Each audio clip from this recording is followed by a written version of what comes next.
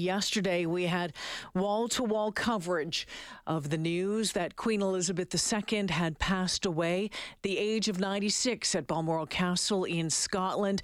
That news came down around 11:30 our time yesterday morning, and there has been wall-to-wall coverage of her passing. And what happens next on radio stations, TV stations, media outlets right across this country, right around this world. Today, we will talk a little bit more about the Queen's passing, maybe more specifically on the speech that King Charles III gave today, his first as king. We'll get to that coming up. Want to let you know, though, we have other topics to get to on the show today, and a chance every hour for you to win your way in to the Eagles concert. They're coming to town on September 20th. So make sure that you're listening every hour between now and 6. Your chance to win your way in. Not right now. The number to call will be 780-496-0063. King Charles III, in his first speech as king, described his mother as an inspiration. He said that he and his family owe her the most heartfelt debt any family could owe their mother for her love, attention, affection, and guidance. You'll remember that yesterday I told you it was 75 years ago that then Princess Elizabeth made that vow to her country, to the Commonwealth, that forever, how long she lives, that she will serve.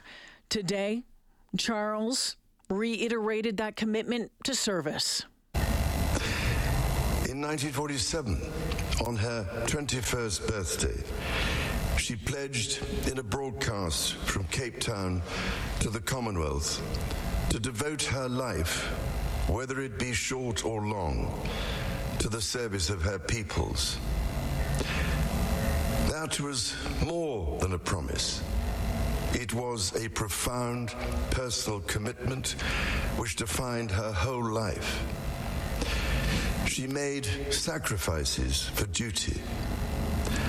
Her dedication and devotion as sovereign never wavered. Through times of change and progress, through times of joy and celebration, and through times of sadness and loss. King Charles speaking earlier today in his first address to the public since his mother's death, since Queen Elizabeth's death. He made that speech today. And you might not have realized that, but he made that speech today at Buckingham Palace. And there's some symbolism that if you were watching the speech, you might have picked up on. Some symbolism you might not have picked up on. First off, he spoke in a room used by his mother for Christmas messages. For those of you who have tuned in to see that Christmas message, or maybe your parents or your grandparents, that is the room that the Queen used for those messages for many, many years. He spoke for 9 minutes and pledged to uphold the constitutional principles of the monarchy and to serve with loyalty and respect. As the Queen herself did with such unswerving devotion, I too now solemnly pledge myself, throughout the remaining time God grants me, to uphold the constitutional principles at the heart of our nation. And wherever you may live in the United Kingdom, or in the realms and territories across the world, and whatever may be your background or beliefs, I shall endeavor to serve you with loyalty, respect, and love, as I have throughout my life. King Charles III speaking earlier today. A personal speech from King Charles, and it touched on a number of changes coming to his world and that of the Queen Consort, Camilla. I mentioned it yesterday, and I think that 25 years ago, there were many folks, many of you probably listening, that would find it hard to believe that Camilla would eventually become queen. And as queen consort, Prince Charles talked about that change for her and her commitment to him and the monarchy. This is also a time of change for my family. I count on the loving help of my darling wife, Camilla. In recognition of her own loyal public service since our marriage 17 years ago, she becomes my queen consort. I know she will bring to the demands of her new role the steadfast devotion to duty on which I have come to rely so much. He spoke of his son, Prince William, now heir to the throne, and formally given the title that Charles held for decades, Prince of Wales. As my heir, William now assumes the Scottish titles which have meant so much to me. He succeeds me as Duke of Cornwall and takes on the responsibilities for the Duchy of Cornwall. Today, I am proud to create him Prince of Wales, Tywysog Cymru, the country whose title I've been so greatly privileged to bear during so much of my life and duty.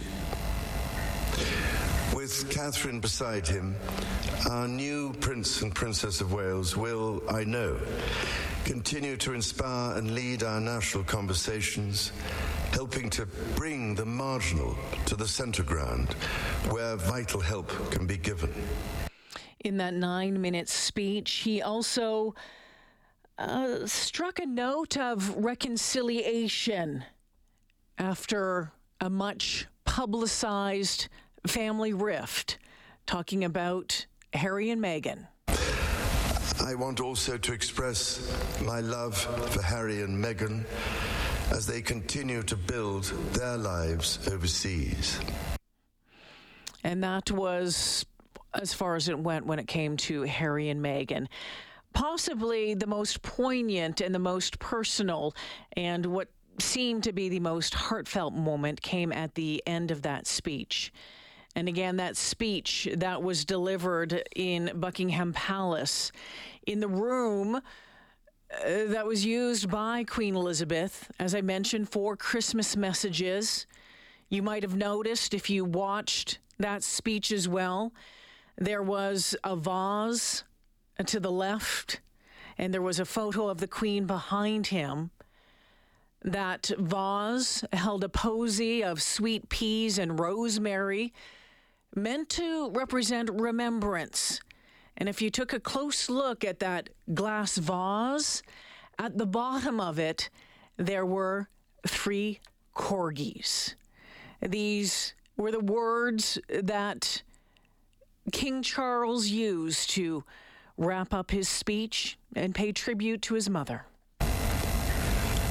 In a little over a week's time, we will come together as a nation, as a Commonwealth, and indeed a global community, to lay my beloved mother to rest. In our sorrow, let us remember and draw strength from the light of her example. On behalf of all my family, I can only offer the most sincere and heartfelt thanks for your condolences and support. They mean more to me than I can ever possibly express. And to my darling Mama, as you begin your last great journey to join my dear late Papa, I want simply to say this: thank you. Thank you for your love and devotion to our family and to the family of nations you have served so diligently all these years. May flights of angels sing thee to thy rest. And King Charles speaking earlier today. Former British Prime Minister Boris Johnson made a passionate speech in the British Parliament today. You'll hear that coming up. On the other side of this, I'll tell you how you can pay your respects here in Edmonton, here in Alberta. That's still to come. Stay with us.